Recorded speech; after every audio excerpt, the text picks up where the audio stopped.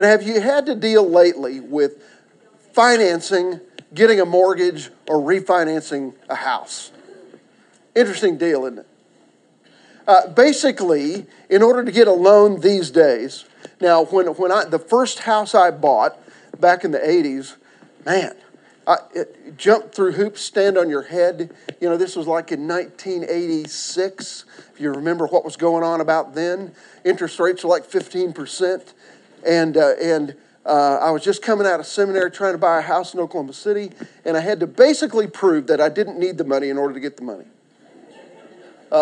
It was just, it's still a little bit that way, not as bad as it was, and from what happened a couple of years ago, rightfully so. But basically, when you're either financing or refinancing a house, there are obligations and benefits for both parties. The potential homeowners get the funds that are necessary to buy the house, while the lender benefits by receiving the loan back with interest. What I recognize, though, and I recognized this even a year and a half or so ago when I refinanced our home, is once the deal is done, all the paperwork's been signed, you realize that 2 Corinthians 5:17 has kind of become true. The old is gone and the new has come. I mean, literally, what has happened before, your loan number, the loan amount, your payment amount, maybe even the company to whom you pay, all that stuff has changed. And now I've got a new situation with the new mortgage number and a new payment amount and all that stuff. And by the way, heaven forbid you forget some of that stuff or misplace it and all that. You kind of got that. I had an interesting thing with this latest refi that happened. I started calling the loan company a couple of weeks before my first payment was due because I had not been assigned a loan number. And literally had a check in my hand but didn't know kind of where to send it. I mean, it was like, okay, I could send it to you guys, but it's going to get lost. And actually, that kind of happened at one time, which is a little scary. But the idea here is when something, when you're kind of redoing something like that, an old mortgage is finished, the new mortgage is in effect. And in my case, as maybe it has been with you when you're negotiating for something for a lower rate or whatever, newer is better. Well, we're going to talk about some things about the covenant of God, and that's a different kind of covenant. Covenants in the Bible also feature agreements that express or apply obligations and benefits between parties. And the most important covenants in the Bible are those between God and his people. And we're going to also talk about that old covenant, and we're going to talk about in Jeremiah 32 how Jeremiah is promising there is a new covenant coming. There's a new arrangement coming. Now, I need to stop just for a minute because I promised Joanne I would give her a minute, and I completely forgot till I caught your eye a minute ago. New lunch groups are forming, need to get a hold of you. Or do we start just right away? I emailed them out. Okay, so if they signed up, the information's already emailed out. And if they didn't get an email, I've got copies right now. She brought you some copies. If you didn't get an email of what group you're in and what to do and all that, get a hold of Joanne right after class and she'll get that to you. Sorry, Joanne. You're much more important to me than that. I just forgot. Now, and that project's much more important to me. The first mention of the word covenant in the Bible actually is God's covenant to Noah. When I started reading this, and that happens over in Genesis 6 and Genesis 9. When I first started thinking about this, I thought, well, the first covenant talked about in the Bible is with Abraham, but actually it predates Abraham by several generations. This following after that were other God-to-human covenants, like the one with Abraham and with his descendants Isaac and Jacob, and with the people of Israel after their departure from Egypt, and then with King David in about 1000 BC. The covenants after Noah reflect the progress of the people of God from a family group that's just headed by Abraham to a developed nation with a king and land and capital city and temple, and yet there's a covenant that kind of is woven through all that, and God renews the covenant several times. There's a big picture here to keep in mind. The God of Israel is the one who's known the one in history here who is known to keep his promises, to keep his covenant. That would distinguish him from the fictitious gods of other nations around them, gods who are fickle and they might withhold blessings from them, at least in their perception, on a whim. Even when I read that, I thought, well, some fictitious god kind of serendipitously withholds blessings on a whim. Then I'm thinking, that's just what they thought. Because if you remember, the whole story of the Old Testament and what is being taught by the Lord God is, behold, O Israel, the Lord our God is one. There is only one. So these fictitious gods, that was just their perception of what was going on around them. The God of Israel, by contrast, promised sure blessings in exchange for faithful obedience, and he gave clearly established terms of the covenant. Now, you and I know that Israel and later Judah, a part of that original family, frequently disobeyed. They frequently violated the terms of the covenant. But we've also got to notice this, and I've never really thought about this until I began to read about it this week. In many ways, the covenants of the Old Testament were not two-way, they were one-way. Let's think about this for just a second.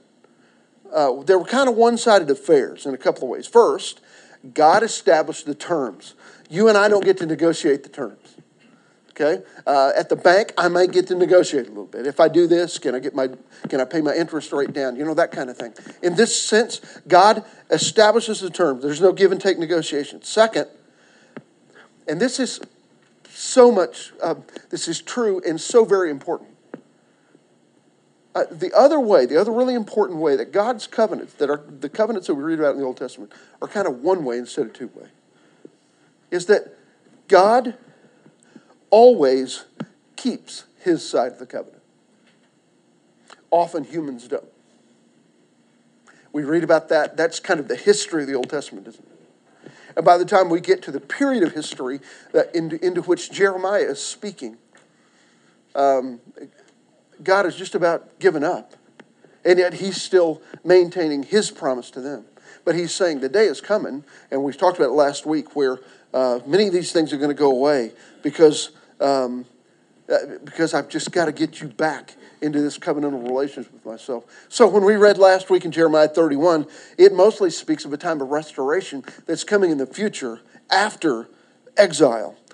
It won't come until the year 538 BC, when they return to Jerusalem and the exile is ended. And yet we look into that future. So as we begin to read today, we're going to start in chapter 31 and read verse 31 and 32. As we look at this, we're looking into the future. Bob, can I get you to read verse 31 and 32 from chapter 31? I've been saying 32, I meant 31. The time is coming, declares the Lord, when I will make a new covenant with the house of Israel and with the house of Judah. It will not be like the covenant I made with their forefathers when I took them by hand to lead them out of Egypt, because they broke my covenant, though I was a husband to them, declares the Lord. He's talking about he's a husband to them. We got to catch this. Now, the first word that you got to put in a blank here is this passage is clearly a look, not at present day. It's a look into the future. Okay, now catch this. And we're going to try to kind of come to terms with how far in the future. But I'm going to submit to you that he's talking about a day that's far beyond their lives in the 6th century BC. He's talking about far into the future. All right? Now, let's look at a couple of things here, okay? Would somebody go over to 50 and read verse 4 and 5? Who will get that one? Thank you. And if somebody would go to Isaiah 42 and read verse 9 and 10. John, would you get that one? Cindy, did I see your hand? Would you go to Luke 22:20? Okay? We're going to look at this future thought here. Now, this word that he uses, or this expression that the Lord uses, that Jeremiah uses, as God motivates him to do so, the idea of a new covenant, now think about this for a second, is only found in Jeremiah 31. It is hinted at in other places, okay? It sounds like it's pretty important, doesn't it? Okay, now let's look. Let's go to chapter 50, verse 4 and 5. Stella? In those days, at that time, declares the Lord, the people of Israel and the people of Judah together will go in tears to seek the Lord their God. They will ask the way to Zion and turn their faces toward it. They will come and bind themselves to the Lord in an everlasting covenant that will not be forgotten. Now, do you hear hinted in here? There's an everlasting renewed covenant coming. But the word new covenant's not used. Okay? It's really, really important here. Now, who is it that got Isaiah 42, 9 and 10? Thanks, John. See, the former things have taken place, and new things I declare. Before they spring into being, I announce them to you. Sing to the Lord a new song, his praise from the ends of the earth. You who go down to the sea and all that is in it, you islands and all who live in it. So it's talking about a covenant that gets renewed. It's got new aspects of it, but it's not called a new covenant except here in 31. Now, there's another place, but talk about far in the future. It's 600 years or so in the future.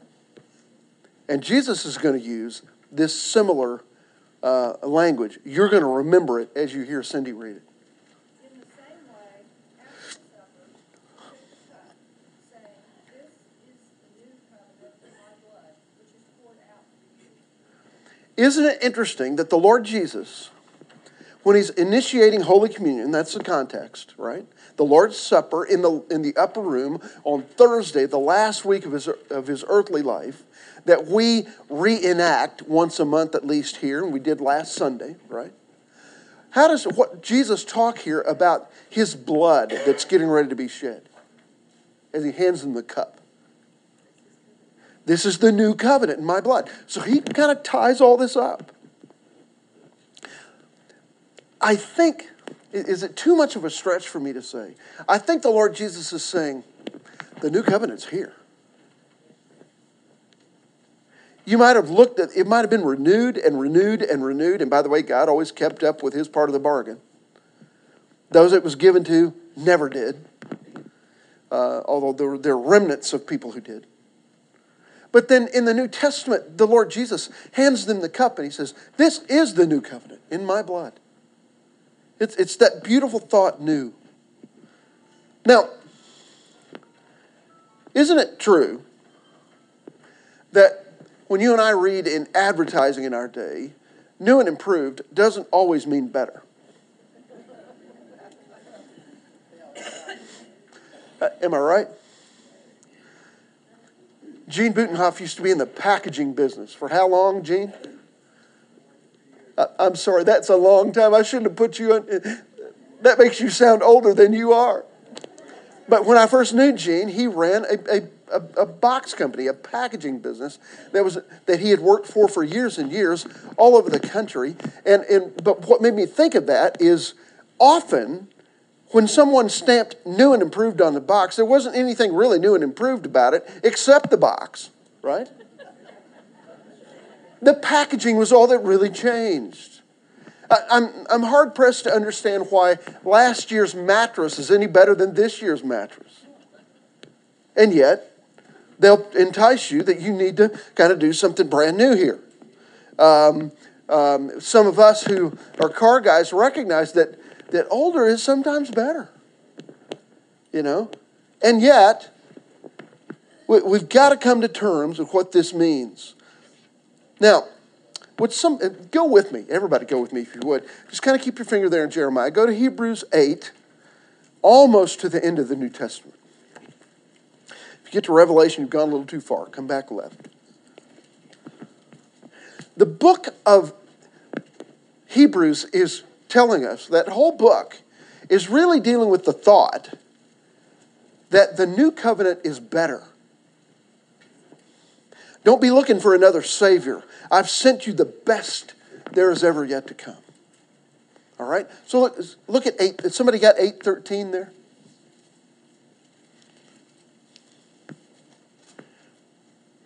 By calling this covenant new, he has made the first one obsolete. And what is obsolete and aging will soon disappear. By calling the old one, this one, new. Jesus says, the new covenant in my blood, when he hands him the cup. It makes the old one obsolete. Don't try to pay your newly established mortgage with the old coupon. That'll mess you up big time. Don't send a check in your old coupon. Send the new one in, right? The Hebrews writer is saying a couple of things here that are really important that Jan read. When the new comes, the old is no longer as good, and it's no longer valid. It has gone away. That's a really important concept for us to catch here. We're looking into the future here.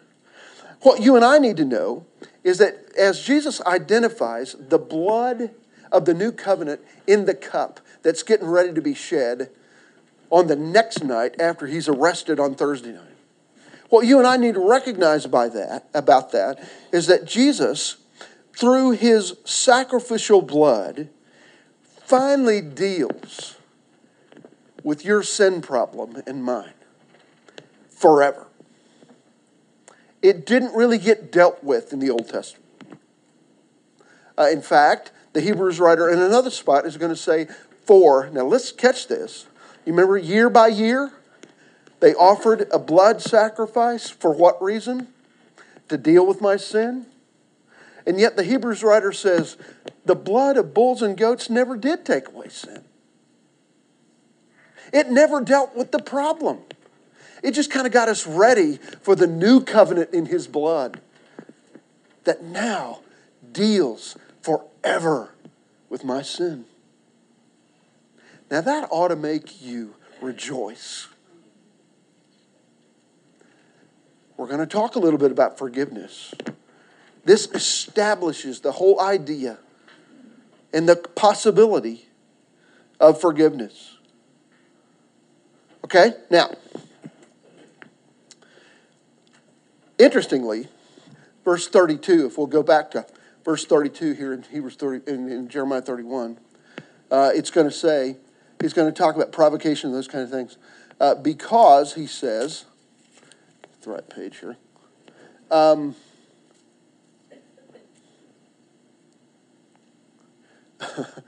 Not like the covenant which I made with their fathers in the day I took them by the hand to bring them out of the land of Egypt, my covenant which they broke, although I was a husband to them. How soon did they break the covenant that God established with them through the hands of Moses up on Sinai? You could argue, and the word I want us to put here is the word early. You could argue they broke the covenant before they ever got it. Moses was still up on the mountain when they made that calf. Still. He's still up on the mountain, and God's still writing on the tablets with his finger. They've already broken it before they ever officially received it. So they defied it early and often, you could argue. So he's saying, even though I've been a husband to you. Now, I want you to catch the imagery here, because God's going to use it a lot in the Old Testament. The image of God as the faithful husband and the nation or the people as an unfaithful wife. Okay? Just understand that. He's going to refer to that here and in several places in the Scriptures. All right, now, let's go to the next section. Bob, since you only read 2 verses, going to get you to go back and read verse 33 and 34. Jeremiah 31, verse 33 and 34. This is the covenant I will make with the house of Israel. After that time, declares the Lord, I will put up my laws in their mind. I will write it on their heart. I will be their God, and they will be my people. No longer will a man teach his neighbor, or a man his brother, saying, know the Lord, because they will all know me, from the least of them to the greatest, declares the Lord. For I will forgive their wickedness, and I will remember their sins no more. Okay. All right. Isn't it good stuff? Now I've got 4 or 5 verses I need us to catch here in just a minute. Somebody go to Deuteronomy 32:46. That's going to be back to the left a little bit. Thank you, Karen. Psalm 37:31. Thank you, Eileen. And then somebody needs to get, if you will, Isaiah 53:4. Okay, Ruth? Okay, we're good. We kind of hang on to those and we'll work our way through. God had always intended. Now, by the way, there are 5 I wills that God's going to do here. Okay? First one he says is, I'm going to write my law not on stone, but on what? On your hearts and on your minds. Okay? So the idea here that you and I've got to catch is this is not a new idea. The old law was on tablets of stone, he says. But I don't think there was ever an intent here for that law to just exist or just stay on stone. Let's read a couple of things that kind of indicate that. Deuteronomy 32:46.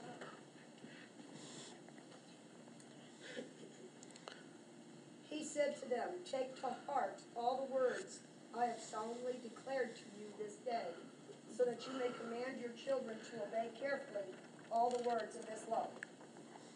Okay? Now catch that. Read that first part again, Karen. He said to them, take to heart all the words I have solemnly declared to you this day. Take to heart. He always intended for them to take that to heart. This was Deuteronomy shortly after the original covenant was given. Psalm 37:31. Who's got that? The law of his God is in his heart. His feet do not slip. Okay, David writes, 400 years before Jeremiah is dealing with this, that the law of God ought to live in my heart. Psalm 119 that you probably memorized when you were in Bible school. I have hidden his word in my heart that I might not sin against thee. I think God's intent all along was for the law of God to not exist only on tablets of stone. And so in the new covenant he's talking about here, he's saying, I'm going to do a new thing. And the way I'm going to do it this time is going to work. It just, for some reason, it just didn't take logic. How many of you remember Indiana Jones and the Raiders of the Lost Ark? Okay, how long ago was that? In the 80s, maybe? And who was the star? Who was Indiana Jones? Harrison Ford, okay? And he's running and jumping and whipping and, doing all that stuff. Well, what was the problem? What were they looking for? They were looking for the Ark of the Covenant, which had in it, among other things, supposedly those original stone tablets. But somebody had raided the Ark, right? What I'm going to say is the Ark of God is now in your heart. And often, even in the Old Testament, the idea, and certainly with us, somebody has raided the ark, stolen the law away from my heart. By the way, you know that they have talked about doing another Indiana Jones movie, but they're afraid that Indiana Jones will break a hip trying to do some of the same things he did 40 years ago. Oh, that was... Harrison Ford will never send me a Christmas card again, Larry.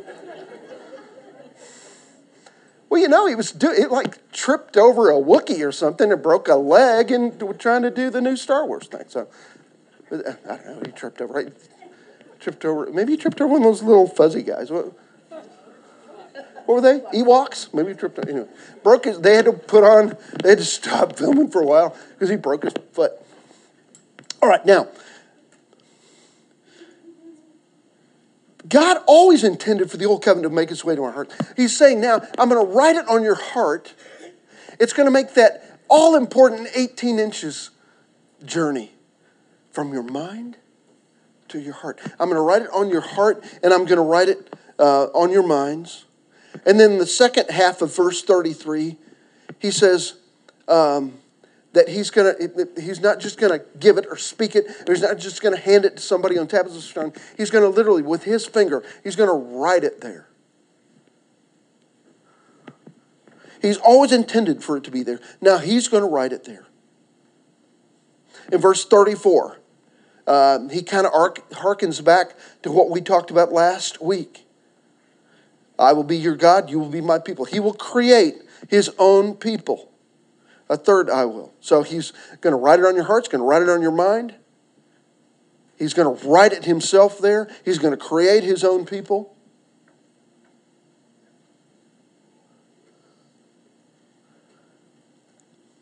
Somebody read Isaiah 53:4. Let's look for the fourth thing he's going to I will do.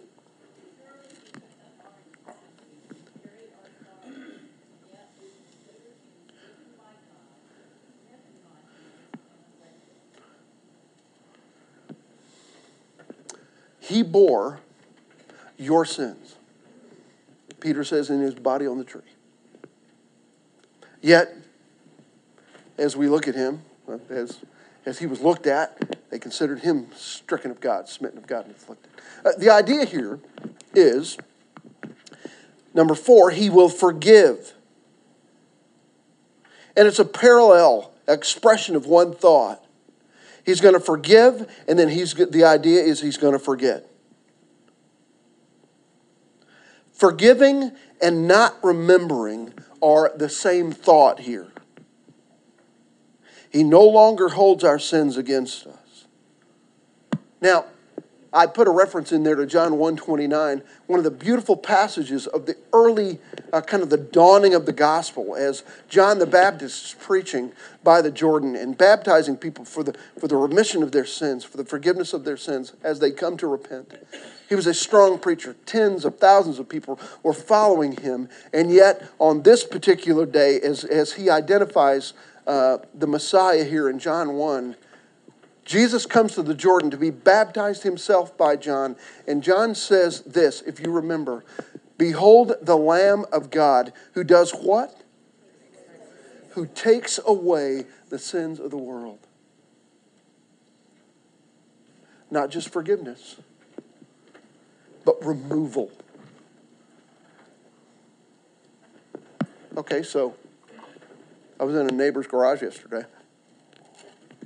And it looked like all his garbage he had just kind of gathered in the garage. There's sacks and sacks of grass. Let's give the guy credit. He runs a grass business, runs a mowing business. And so he had lots of this stuff, lots of bags of grass clippings in his garage. And I'm thinking, eventually that's going to not be a good thing.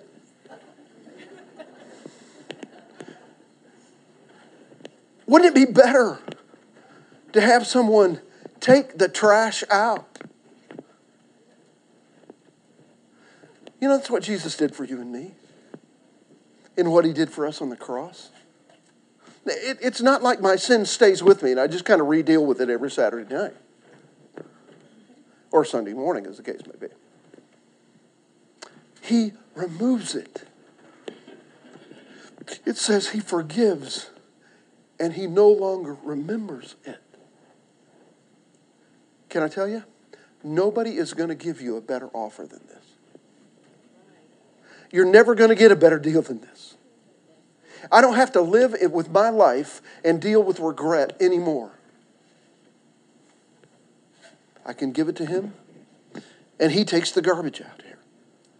And it's one of the things we got to kind of determine here and understand, even as Jeremiah talks about it. It is all his doing. By his magnanimous, wonderful grace, he takes the garbage out of my life. Now, let's go on to verse 35. Steve, I lost Steve. He can't do it. Cindy, can I ask you to fill in for him? Read verse 35, 6, and 7.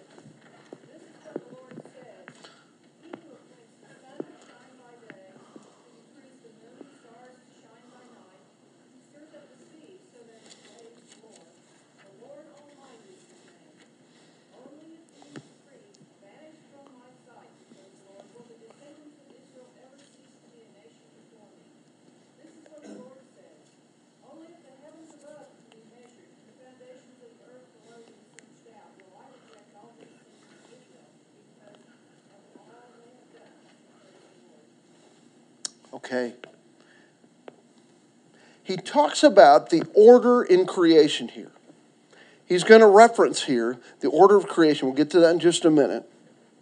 And he's going to call God, literally in the original language, he's going to call him Lord Sabaoth.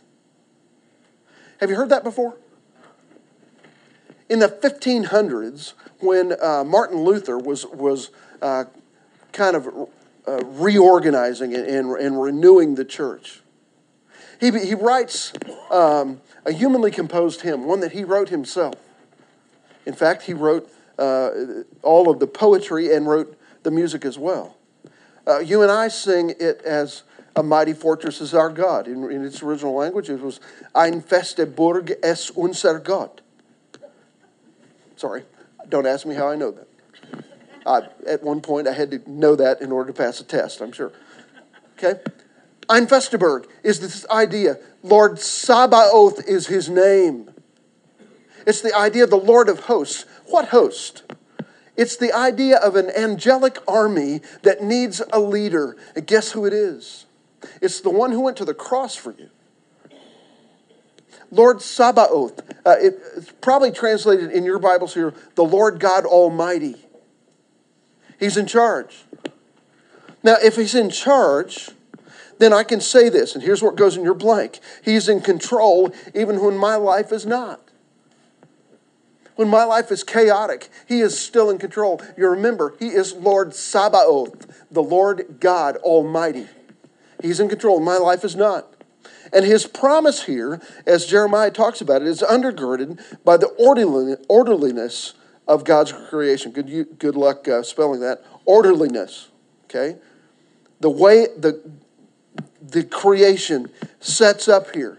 Notice the language that he uses here in verse 35 and 36 and in that section. If this fixed order departs, then the offspring of Israel also cease from being a nation before me. The idea, who gives the sun for light by day, the fixed order of the moon and the stars for light by night, who stirs up the sea so the waves roar. I went to bed last night, there was a moon and no sun. Guess what? When I got up this morning, there was a sun and no moon. Well, does that happen every day? You bet your boots it does. And God even invokes his own orderliness here, and he says, you know what, if I ever give up on you, it'll be when that stops happening. Isn't that wonderful?